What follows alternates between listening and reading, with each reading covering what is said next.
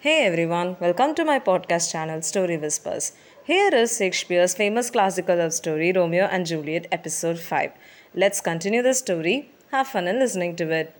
The scene opens with Romeo, who walks in the streets of Mantua, ruminating on a dream he had the night before, in which Juliet was killed.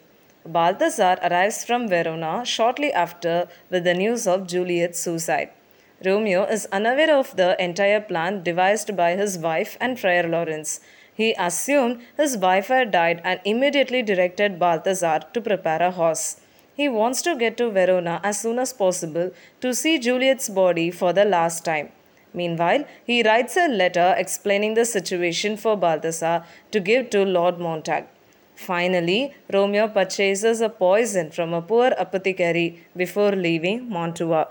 Back in Verona, Friar John, who was expected to deliver the letter informing Romeo of the plan, apologizes to Friar Lawrence for failing to finish the task. Apparently, during his journey, some people believed that Friar John was carrying the plague and immediately isolated him. Friar Lawrence realizes that this miscommunication is jeopardizing his plan, so he immediately requests for Crowbar to retrieve Juliet from the Capulet tomb. Mournful Count Paris and his page stand guard at Juliet's tomb to ensure that the vault is not robbed. When Romeo and Balthazar show up, Paris attempts to restrain Romeo, who is intent on breaking into the tomb. Paris recognizes Romeo as the murderer of Tybalt and believes he has to come to desecrate Juliet's body. Their argument turns into a sword fight and Romeo murders Count Paris. Page Stand rushes away from Paris to find the city watchman. When Romeo opens the tomb, he discovers Juliet's body. He sits beside Juliet, drinks the apothecary's poison, kisses her, and then dies. In the meantime, Friar Lawrence reaches the Capulet's tomb to discover Paris' body outside the door. The potion wears off as planned, and Juliet awakens in the tomb, finding Romeo's dead body beside her. She realizes what has happened when she sees the poison. She kisses Romeo in the hopes that the poison will also kill her, but it does not work.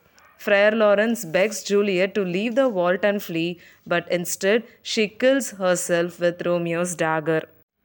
Prince Aeschylus arrives soon, accompanied by the city watchmen and the patriarchs of the rival families. Lord Montag informs him that his wife died of a broken heart as a result of Romeo's exile. Friar Lawrence then describes what occurred to Romeo and Juliet, and Balthazar gives the prince Romeo's letter, which confirms the friar's story. Lord Montag promises to erect a golden statue of Juliet for all of Verona to admire in order to atone for her death. Lord Capulet, not to be outdone, promises to do the same for Romeo. The prince concludes the play by congratulating the end of the feud while mourning the deaths of the young lovers. So we have finally finished Romeo and Juliet's story successfully. To say precisely, Shakespeare's stories are woven in such a way that the reader's interest and imagination are stimulated. Even in this day and age, we can still relate to the messages in the story. Love has been around for a very long time. It can take many different forms, but the emotions and the feelings are the same. You could say that the love is an instant reaction, which means that it can occur at any time. However, the relationship cannot be established on deception. Only honesty, trust, and most importantly, communication can sustain a relationship. I just want to say thank you to all of my listeners. Hope you like this story. I will come back again with another classical story.